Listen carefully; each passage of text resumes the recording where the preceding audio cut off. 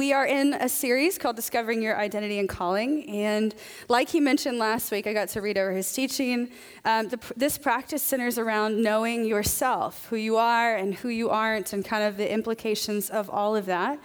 And the whole purpose of this whole thing, this whole conversation we're having with God and other people and working through in the practices is that we would live into the fullness of who God has made us to be, that we would be free to be everything that God designed for us. The problem is we get hung up in all these other things that keep us from actually understanding and knowing what that is.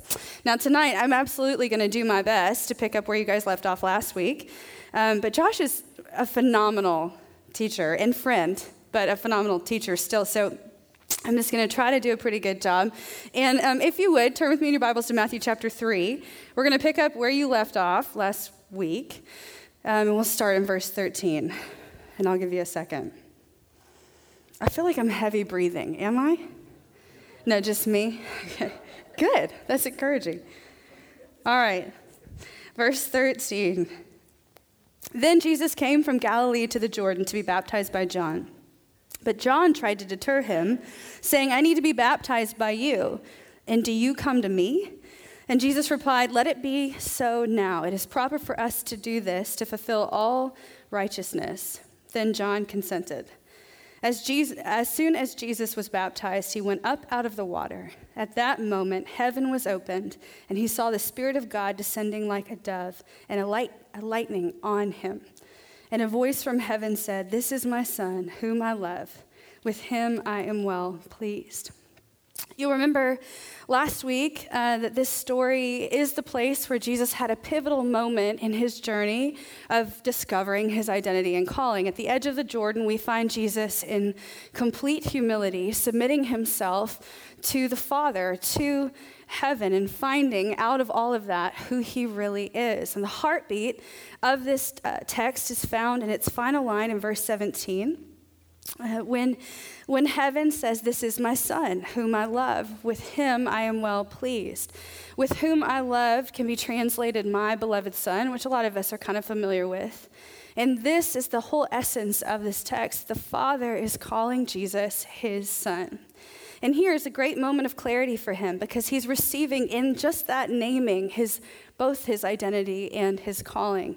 And while it would be easy, especially if I were Jesus, to get caught up in the implications of that, like if someone dropped the bomb at like, hey, you're God's daughter, I'd be like, but like in a real way, not like in, you're God's daughter and you're a princess, not like that, but like in a deeper way, I would be like, wow, okay, let's think about what that means. Am I like Thor? Am I like, do I get a superpower? Like, what happens now? Can I read minds? Am I doing some cool stuff? And here, Jesus doesn't do any of that. In fact, we read that Jesus calls God Father over 175 times in the Gospels. And this isn't just a statistic, it's an indicator of how he saw himself and how he related to God and to other people. It's really kind of this snapshot of how he lived his life when he was here on earth. Now, the easy thing to miss here in this text is where Jesus got his identity from. Where is he getting his identity and calling? And if we look at the text, we can clearly see that he's getting it from heaven or from God's space, the place where God dwells, where his love is, where his presence is, or from the Holy Spirit. We hear this like actual direct connect where he says, this is my Son, this moment of declaration. And in this, as we read it, should beg the question, and all of us who claim to follow Jesus, to be disciples of Jesus, where are we getting our identity and calling? To where are we looking to get our name or to get our identity and what we're doing and how we're living our life?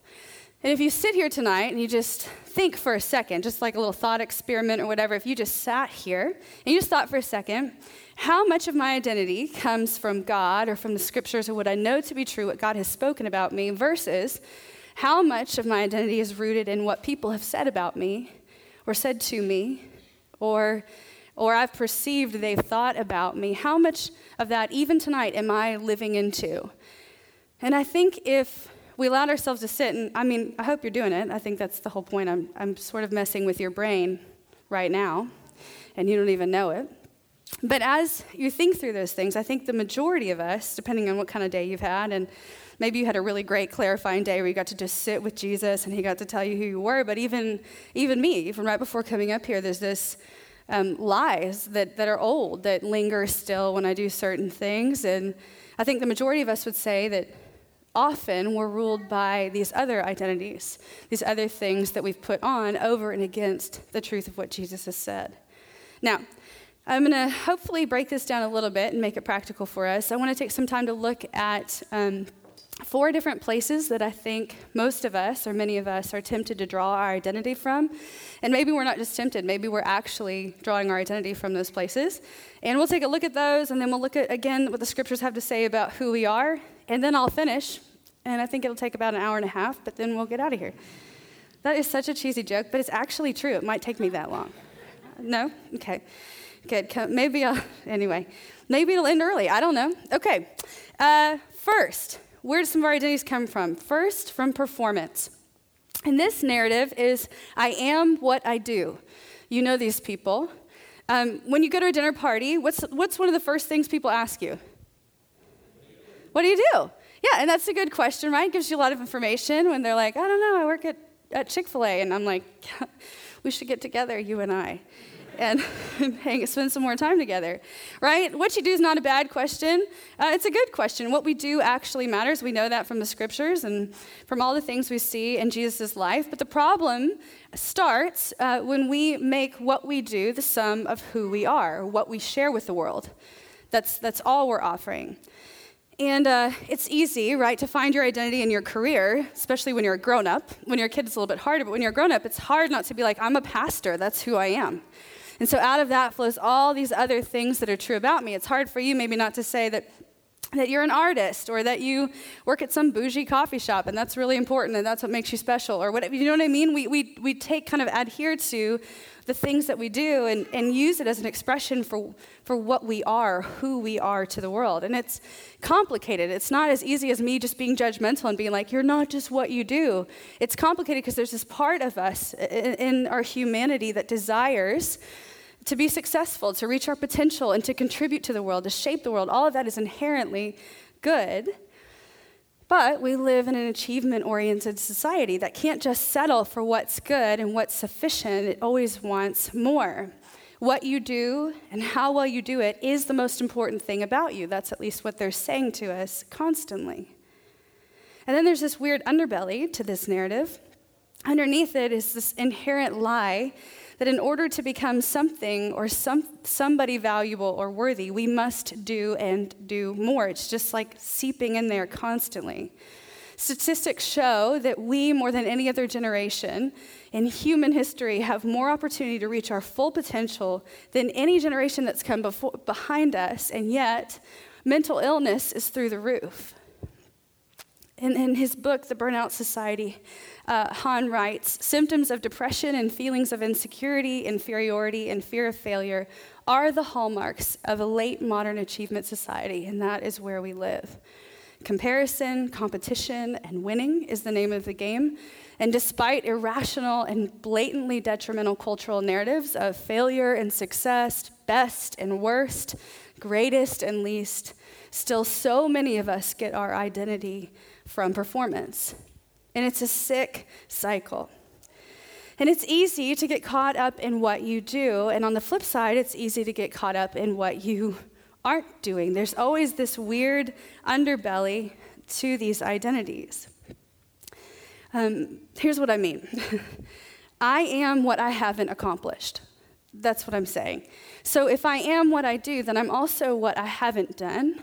I am the sum of my failed marriage, or the sum of my failed career, or I'm the guy who didn't go to college, or I'm the girl who never looked the way that other people looked, and still this narrative condemns and robs and steals us of what's actually true. All these narratives, this like, I am what I do, I am what I don't do, all of them demand that you pull out a measuring stick of sorts, and not only do you measure yourself, but you measure other people according to what they have done or what they haven't done. And you're constantly looking for the ways that they've missed the mark and that you've missed the mark. And it's just this vicious cycle that's keeping us in bondage.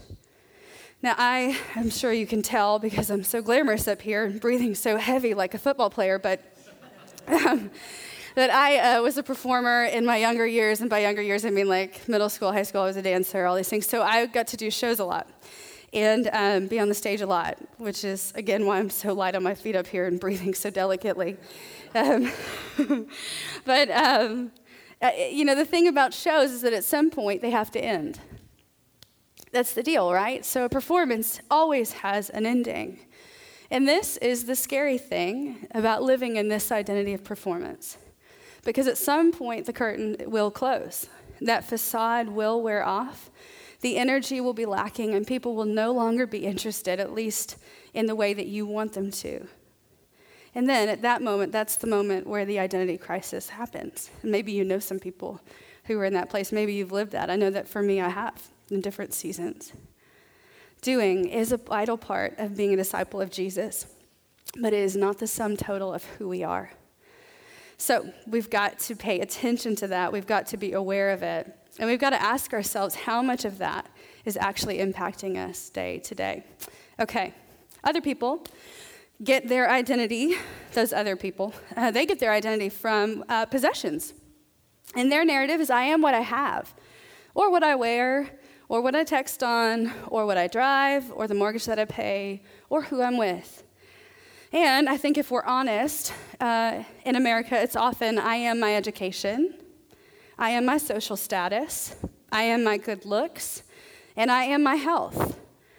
And it's no secret that America is super materialistic, and the American mantra is more like work more, and then you can get more, and then you can buy more, you can spend more, and you can do that again.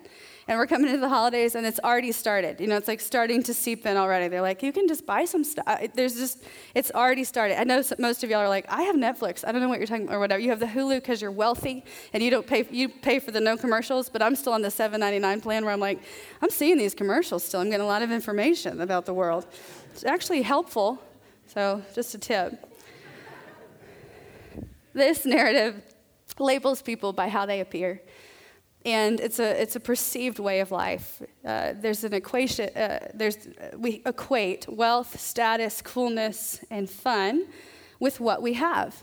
And you can see it in the commercials. They're already seeping out for Christmas. It's already started. I mean, you don't know, but they're seeping out already. And they're telling us that I can have a boyfriend by Christmas if I go to Macy's and get an outfit that looks a certain way. I mean, like, that's the narrative. I was just watching one last night, and I was like, that's great. Is there a guarantee, or how does that work? How do you lock that in? But that's the narrative they're telling us. If you get this, then you get this deeper, more meaningful thing, but it's a facade. Because it's just as ridiculous for me to go to Macy's assuming my outfit's going to get me a boyfriend as it is for them to invite me to that. Like, it's just a bananas narrative that they're inviting me into. Materialism is, in our country, I think, a religion, and Josh speaks to it so much better than I do.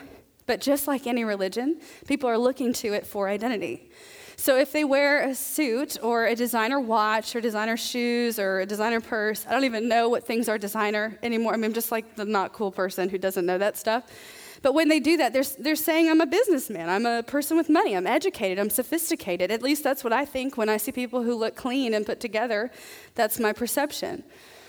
And sometimes we see dudes who are wearing, or girls who are wearing camo and a University of Washington sweatshirt. Is that the cool team here? No, who's the cool team? Cougars. Is that University of Washington? Oh, God. Hello, a little help with that. I was going to do Southern ones, but I didn't think y'all would care. Anyway, you see those people in the Cougars sweatshirt. Thank you for the help. They've got their camo on, Washington sweatshirt, maybe a hat, and they're kind of stating to the world, I'm a sportsman. They got their little whatever, if they're wearing Nikes or Asics or whatever they're wearing. That's a joke, because they're not wearing Asics, right? We see that they're a sportsman. Or if you wear a beanie and like a sweatshirt and maybe, like raw, I don't even know if people know what raw denim is. All I know is you're supposed to put it in the freezer or something, it cleans. I just don't think that's true. But, you wear cool jeans with the holes in it or whatever, and you're like a post-hipster creative person and whatever. And we're supposed to perceive that by what you're wearing. Or maybe you're like a cycling-only person and you reject the materialism of your city because you don't want to drive in a car, and that's great. Or you're a person who drives an Audi SUV and you're running an ad agency or whatever it may be. or you work at Fisher and you're making tons of cash or whatever it is, or you're suburban, single family with a yard versus someone who has an upscale apartment, or you drive a minivan or you drive a motorcycle, whatever it is, we're comparing each other, looking at each other, making assumptions about each other based on what we're wearing, what we're driving, what we're doing, what we have in front of us, and we're doing it whether we know it or not. This one's sneaky. And we're sizing people up based by what we perceive about them, not what we actually know about them. And then that weird thing starts to seep into our brain and tells us that's who we are too. That my impressive iPad here is wooing you and making you think I'm some wealthy person or whatever. Or this fancy jean dress, which is from Target, you were thinking it's probably from Anthropologie. The women know what I'm talking about. But anyway, it's not. It was $12. And that's it. Either way, we have this ability to do that, and whether we can laugh about it, but the reality is that so many of us is actually true. Like, I actually do that. I was doing it last night on Instagram. I was looking at people, and I was making all kinds of assessments without even knowing it, and it wasn't until I laid down in bed that the Lord's like, whoa, you made a lot of assumptions about a lot of people tonight, and you actually need to repent of these assumptions. So I know these are stereotypes. I know it's hard to go like, that's not what everybody's doing when they're trying to, I know that. But there is a reality to it that we have to be willing to embrace and to look at. In our world, I think, especially more than ever, there's a temptation to be defined by the things that we have. And it is intoxicating, particularly as we're moving into the holidays. We want to have more, get more, give more, which is good. But again, it's not actually a reflection of who we are. Now, the flip side of materialism is that we're measured by what we don't have. And this, out of all the identities, is like they kind of live together. They kind of coexist with one another. I am what I have, but I am equally am what I don't have, right? This narrative can flip in a moment. You cannot have the right thing. Like I remember my mom, we were not poor, but we were sort of poor. And my mom would be like, I went to a Christian school, so the only thing you could show anybody that was cool, that didn't look like everybody, was your shoes. And everyone had Nikes or they had Adidas. And my mom's like, I got you some Champions. And those are they're from Payless, which is fine, but I didn't think it was fine at the time and all that. Anyway, all that to say, like, in a moment, I could be considered whatever, less than because of my Champions, as opposed to the moment if I just had a pair of Nikes on, things would have looked a little bit different. You know what I'm saying? It's like really bananas. And it can happen so fast. What you don't have. I don't have a nice car. I don't have, and that happened to me I got hit so many times this year in my car, which I think is the fanciest car I've owned, which is like a 2002 Camry. It's the bougiest car I've ever driven. And just got hit. All the crap got beaten out of her this year, which I'm thankful it hit her and not me, but that in a moment. I looked cool and then I looked less cool. I looked whatever. Anyway, she's still tore up, but she's great. Right? I don't drive a nice car. I don't have a nice house. I don't live in that part of town that's now popular. I don't have the clothes that they're wearing. I don't look like they do. I don't have clout or status. And we even look at one another, and in some levels we go, I don't have the socioeconomic standing that they do.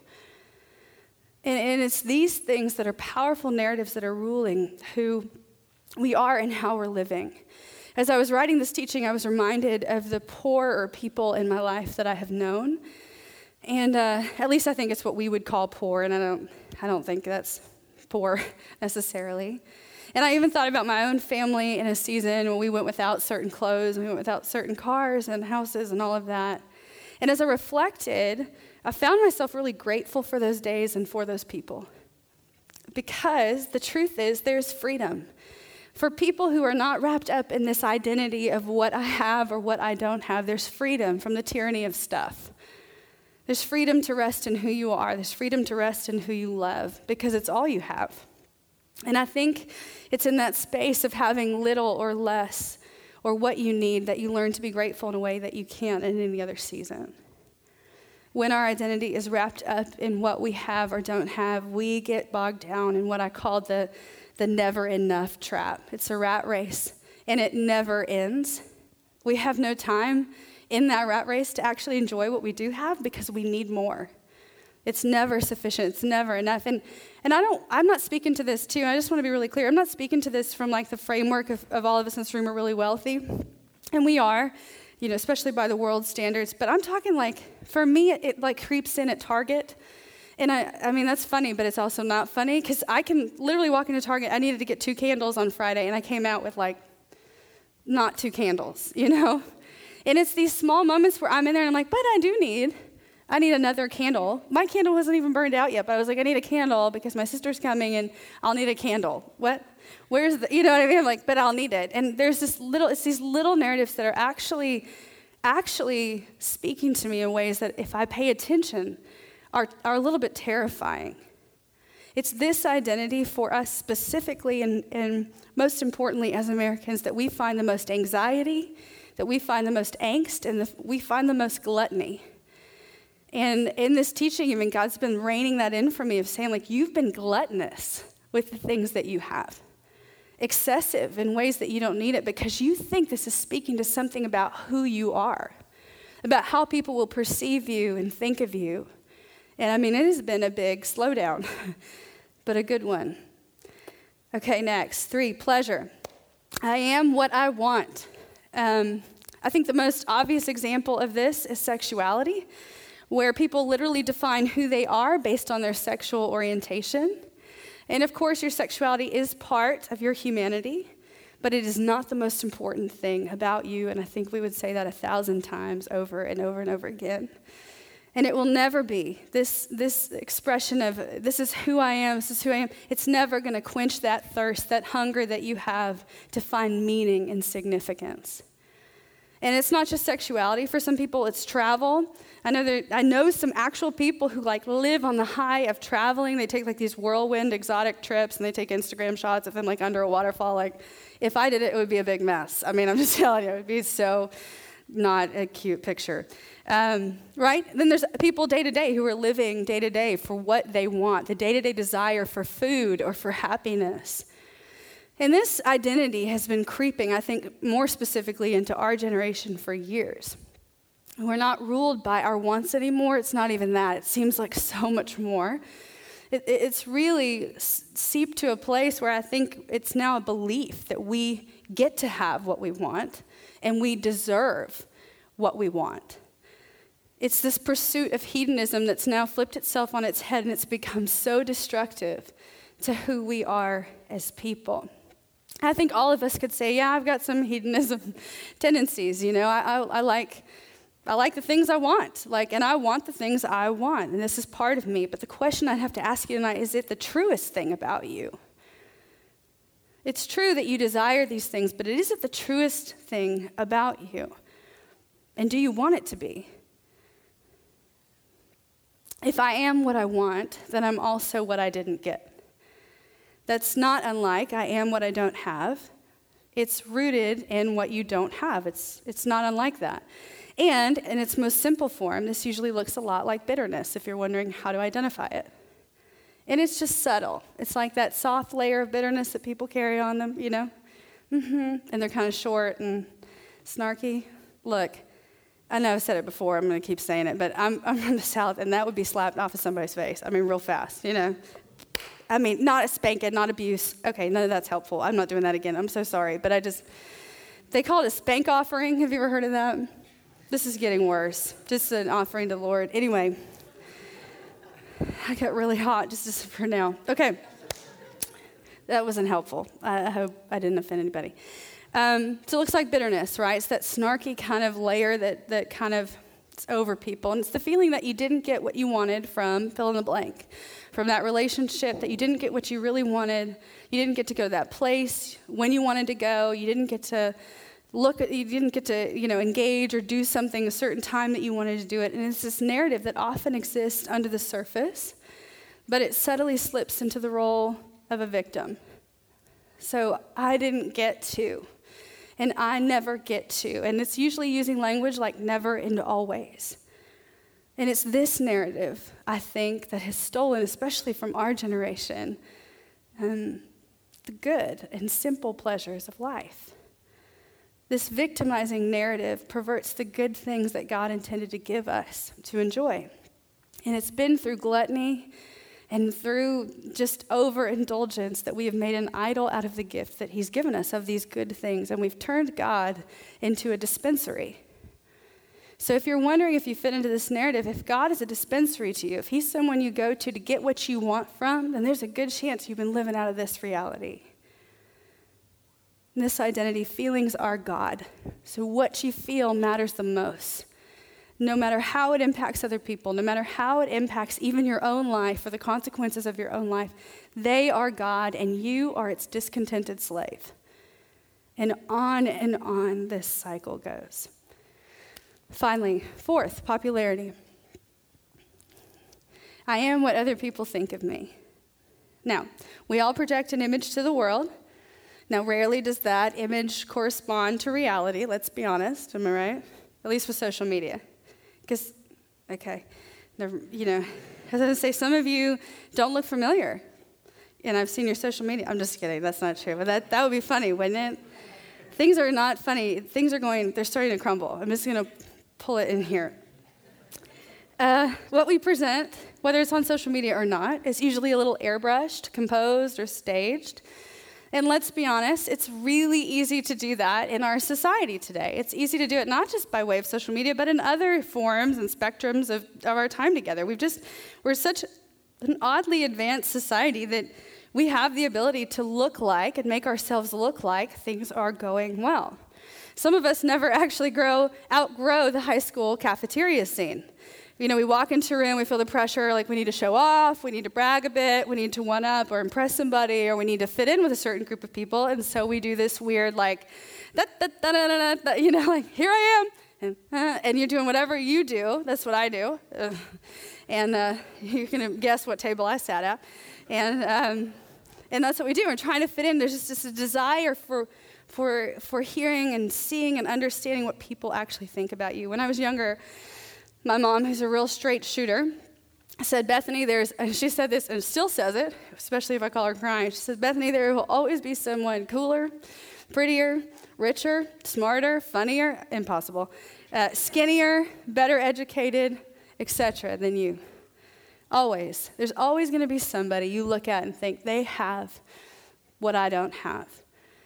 And my mom isn't mean, well, sometimes, but she's not. She wasn't trying to be. I think she was helping me wrestle through the losing game in life that we all play.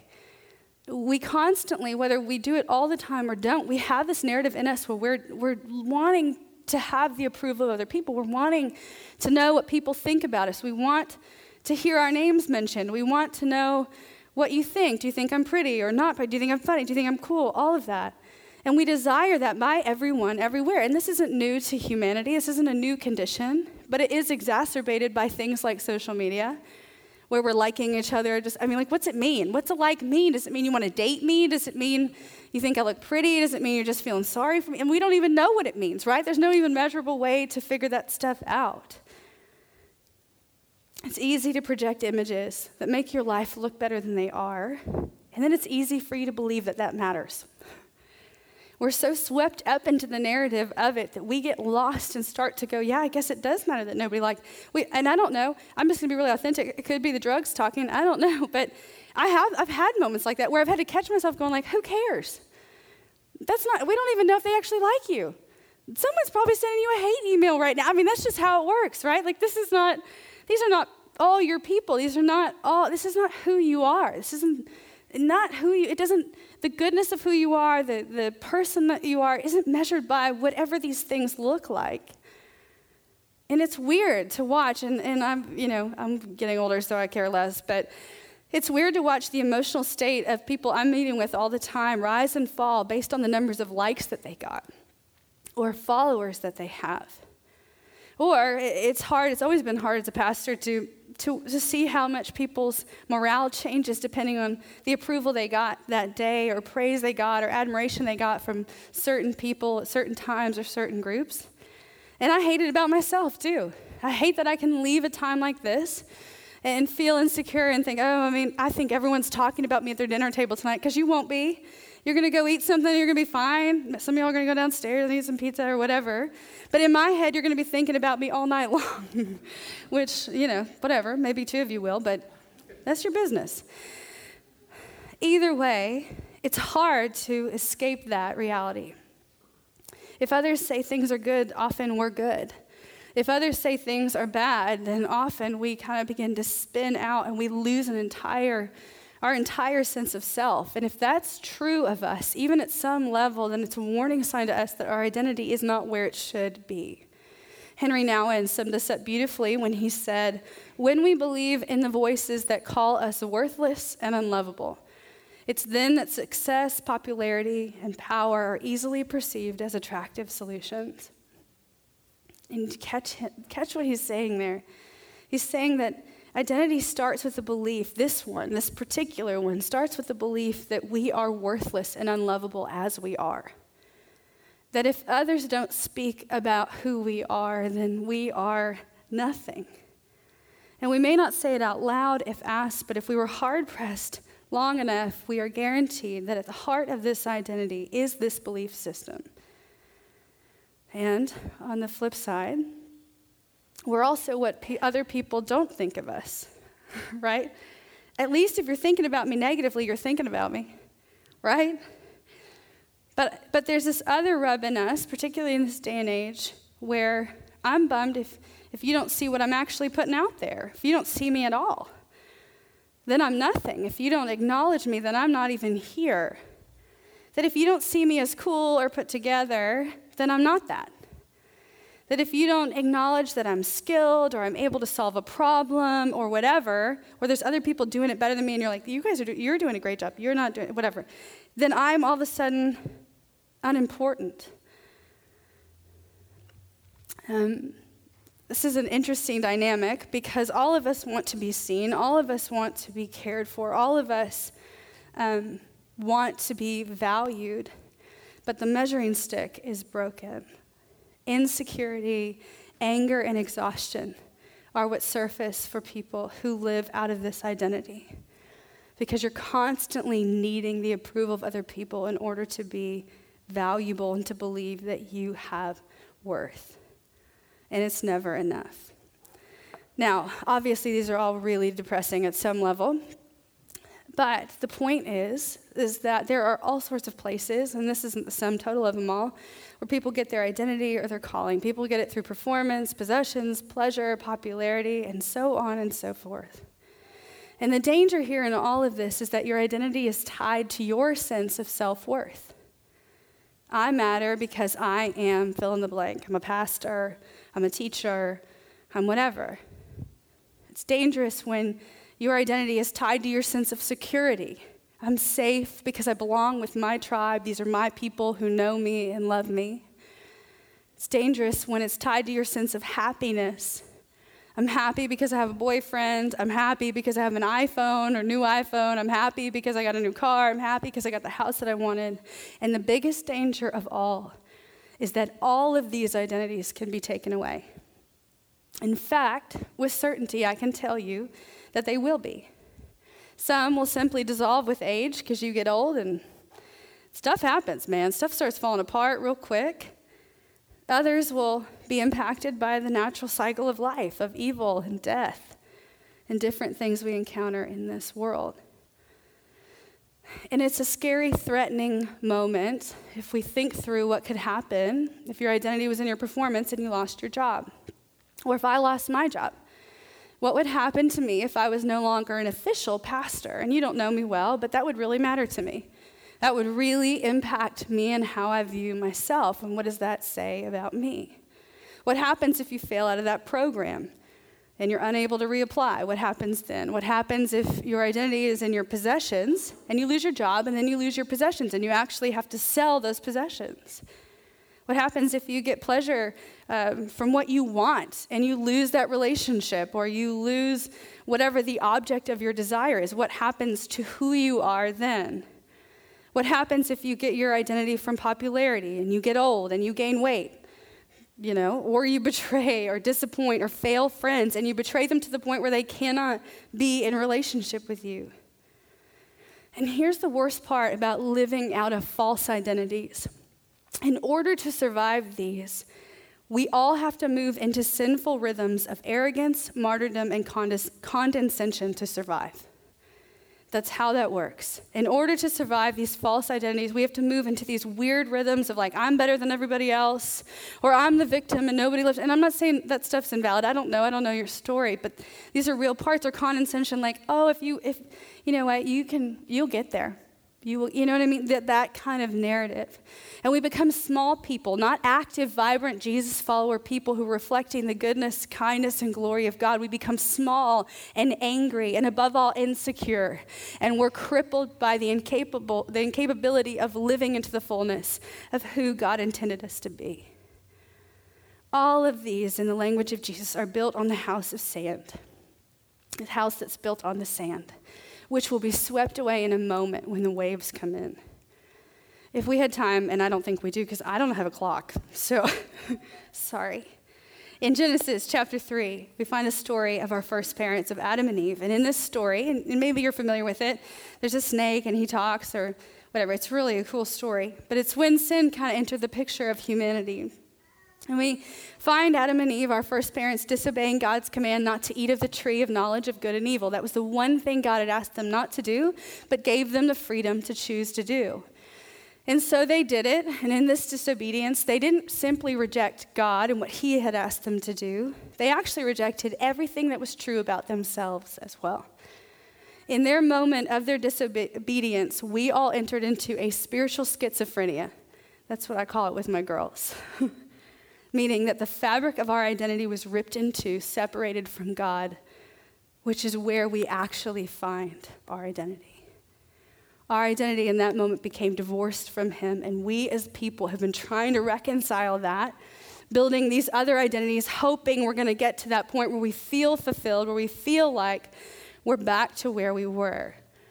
Now for me, if I'm living in these weird identities, I'm swinging back and forth to these things I call not enough and too much. I constantly live in the cycle of that. That's how you kind of know if you're living out of the wrong identity. If you're constantly thinking like, I'm too much, you leave a group and you thought you did a really good job being cool, but then you kept thinking about it and you're like, I was too much, I talked too much, I did too much, I whatever too much. And I'm not resting in the reality of who I actually am, right? Or I swing to the other side and I just go, I wasn't enough. I wasn't pretty enough for that group of people. I wasn't whatever. I'm filling your blank. I wasn't smart enough. I didn't know how to talk business with the guys or whatever. And you're swinging back and forth. That's what it looks like for me. And I'm constantly able to recognize that when I hear those two narratives, wondering how it was perceived, if someone liked me, if they didn't like me. If we live out of these false senses of self, these different identities, we won't measure up. It's just the reality of it, and we will get dizzy. We should get dizzy to the point of sickness, and we do usually, and we spin out, and then we try it again, and we keep trying again, try it again, try it again. It's a cycle that never ends, but that's how we know we're living out of the wrong places.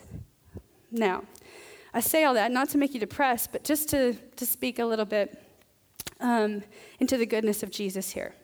This is why Jesus has asked us to know our identity and calling, and to know where it comes from, and to know who speaks it to us. Now, unlike Jesus, none of us, I don't know, maybe you have heard, but I didn't get a baptism experience where I came up out of the water and he said, this is my beloved daughter in whom I'm well pleased, and I got a picture or whatever. That didn't happen for me. And I doubt it happened for you, right? So we can say that was Jesus. This was his story. He had clarity. He knew what he had to do. He was the Son of God, so there's probably other things that he knew that we don't know or whatever, but it's not me. So I'd love for you to turn with me to Ephesians chapter 1. And Josh, can you actually tell me how I'm doing on time? No, what's the real number?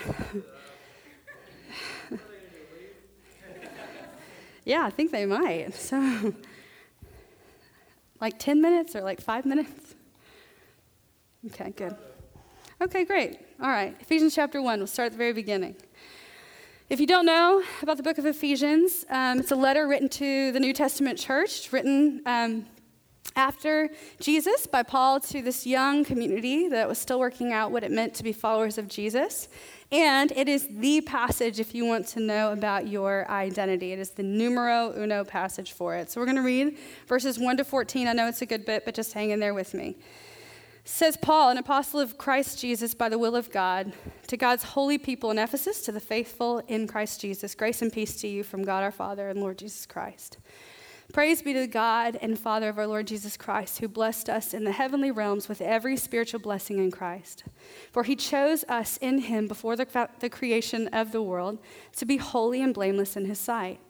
In love, he predestined us for adoption to sonship through Jesus Christ, in accordance with his pleasure and will, to the praise of his glorious grace, which he has freely given us in the one he loves. In him we have redemption through his blood, the forgiveness of sins, in accordance with the riches of God's grace that he lavished on us. With all wisdom and understanding, he made known to us the mystery of his will, according to his good pleasure, which he purposed in Christ, to be put into effect when the times reach their fulfillment, to bring unity to all things in heaven and on earth under Christ. In him we were also chosen, having been predestined according to the plan of him who works out everything in conformity with the purpose of his will, in order that we were the first to put our hope in Christ, that we who were the first to put our hope in Christ might be for the praise of his glory. And you also were included in Christ when you heard the message of truth, the gospel of your salvation. When you believed, you were marked in him with a seal and promised Holy Spirit, who is a deposit guaranteeing our inheritance until the redemption of those who are God's possession, to the praise of his glory. No period in there, hardly at all. It's very hard to breathe up here, as you've already noted, and that was extraordinarily hard. A couple things I just want to say, and then I'm going to try to finish up. I don't know what's happening. I don't know. What day is it? Did I fall asleep? What I don't want you to miss here is that there's a lot of language in here of in Christ or in Christos. And this phrase is used over 150 times in the New Testament. It's how Paul talks about identity. In theology, this is what we call incorporation or union. And the basics of this idea is that you're incorporated, you're in union with Christ when you say yes to him, when you are buried with him and raised to walk in newness of life. When that happens, what is true about Christ is now true about you. And the key, I know it's a big thing. What's true about Christ is true about me. I know that's a big concept to try to wrap your head around, but it's this beautiful language, and I'm going to quote N.T. Wright, who we love. But he has a great way of explaining this. Christ in the Greek is translated, it's the word for Messiah, have you heard that? And if you're familiar with the Old Testament, you know that Messiah, the Messiah is Israel's representative, and it's their rescuer. I'm not speaking proper English tonight. I don't know what I just said. But let me read to you what N.T. Wright said about all this in his book, Paul and the Faithfulness of God. Apparently it's a super huge book that none of us have actually read, but we quote from regularly. So here we go. I'll get dizzy looking at that, so I'm going to look here. When Paul speaks of us as being in Christ, the center of what he means is that, as in some Jewish thought, the king represents his people, so that what happens to him happens to them, and what is true of him is true of them. Think of David fighting Goliath. David was representing Israel. He had already been anointed as king, and it wasn't long after his victory before people realized that he was the one who would lead Israel into God's future. So with us, Jesus has won the decisive victory over the oldest and darkest enemy of all. And if we are in him, in the King, in Christ, we shall discover step by step what that means. The David and Goliath story is perfect. King David becomes Israel's victory. His freedom became their freedom. His kingdom became their kingdom. And in the same way through Jesus, we now have access to the kingdom of God. So it's this idea of incorporation where his victory is our victory. His life is our life. His death was our death. This is where we get that weird cliche, when God looks at you, he sees Jesus. It's true, and it's an oversimplification, but it's still true. And all of that big concept has implications for your identity, and I'm going to sort of close this out with this a little bit. If you look back at Ephesians 1, and maybe you want to underline this, maybe you don't want to underline this, but I want you to look at all the identity statements that Paul makes about you. He says you're blessed with every spiritual blessing. You're chosen before the creation of the world. You're holy and blameless, loved, predestined, adopted, as sons and daughters. You're under God's pleasure. You're in God's will. To the praise of his glorious grace, you're redeemed, forgiven, rich in God's grace, wise and understanding, aware of the mystery of Christ, chosen for the praise of his glory, included, saved, sealed with the Holy Spirit, God's possession, in line for an inheritance, hallelujah, and for the praise of his glory. These are just some of the things in the first section we just read that are true about you in Ephesians chapter 1. Just the first section. This is who you are. This is where your identity lies. Now, I know some of you are thinking, I'm not blameless, and I'm not holy. Last night I looked at porn. This morning I lied to my wife, whatever it may be. You have this narrative, this battle inside you, and I get it. I have the same thing. But it's still true, this concept that we're talking about. There's this theological term called eschatological realism, which, I don't mean to be nerdy on you, but I hope you're really impressed. Eschatological is this idea of something that happens in the future, and realism is realism. It's something that's being realized. And this is the concept we're looking at when we look at Ephesians chapter 1, that we're looking towards the future of who we're going to be in the kingdom of God as we follow him. Paul, and the rest, he's got 1 to chapter 3. It's all about who you are. So if you want to do some stuff this week, you could read Ephesians 1 through 3 and just be really blessed. But then you're going to get to chapter 4. And hopefully it's going to mess you up a little bit because he gets into this rhythm where he's setting us up. It's called, what's it called? Indicative imperative. Is that right? Is that what he's doing? I wrote it down. I'm not going to try to be smart. Anyway, he's building up to this point in Ephesians chapter 4 where he's saying, this is who you are, this is who you are, this is who you are. This is who you are. And then he says, and now that you know who you are, live this way. Live in such a way that is honoring.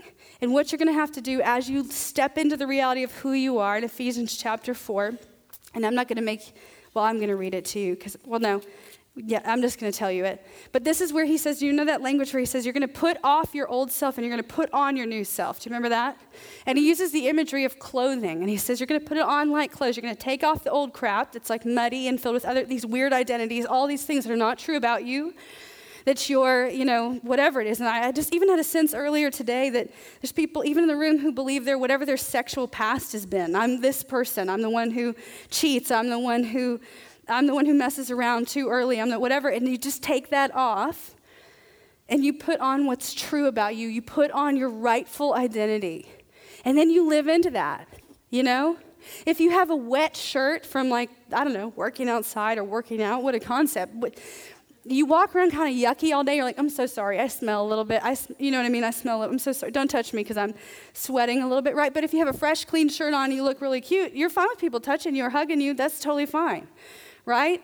And it's that idea. Paul's trying to paint this picture of when you put on what's true about you in Christ, then you're able to walk around and embrace all that you are and embrace the people of God that are around you, to love them and to care for them and all of that. And that's what Paul's getting at here. And that is what's true about you. James K.A. Smith, I promise I'm closing. I don't know. Feels like 2 hours. In his book, Desiring the Kingdom, says to be human is to love, and it is what we love that defines who we are. Now that sounds like hocus pocusy, I know. But then he goes on to say our love is constitutive, I'm never saying that right, of our identity. Another way to say that is what we love is essential to the core of our identity. If we love him, if we behold Jesus, if we fix our affections on him, then our identity comes into alignment. Then we're rightfully walking into all that he's called us to do. Then we're putting on the right clothes and walking in the reality of what the scriptures have said about who we are. And everything, the ecosystem of the kingdom of God is radically shifted and it's changed. And not only the ecosystem of the kingdom of God, but the ecosystem of your relationship with Jesus is radically changed. The air gets cleared. And you get to live as he intended you to live in perfect intimacy and perfect union with him. Now, you've got to practice if you're in a community here at Van City to do.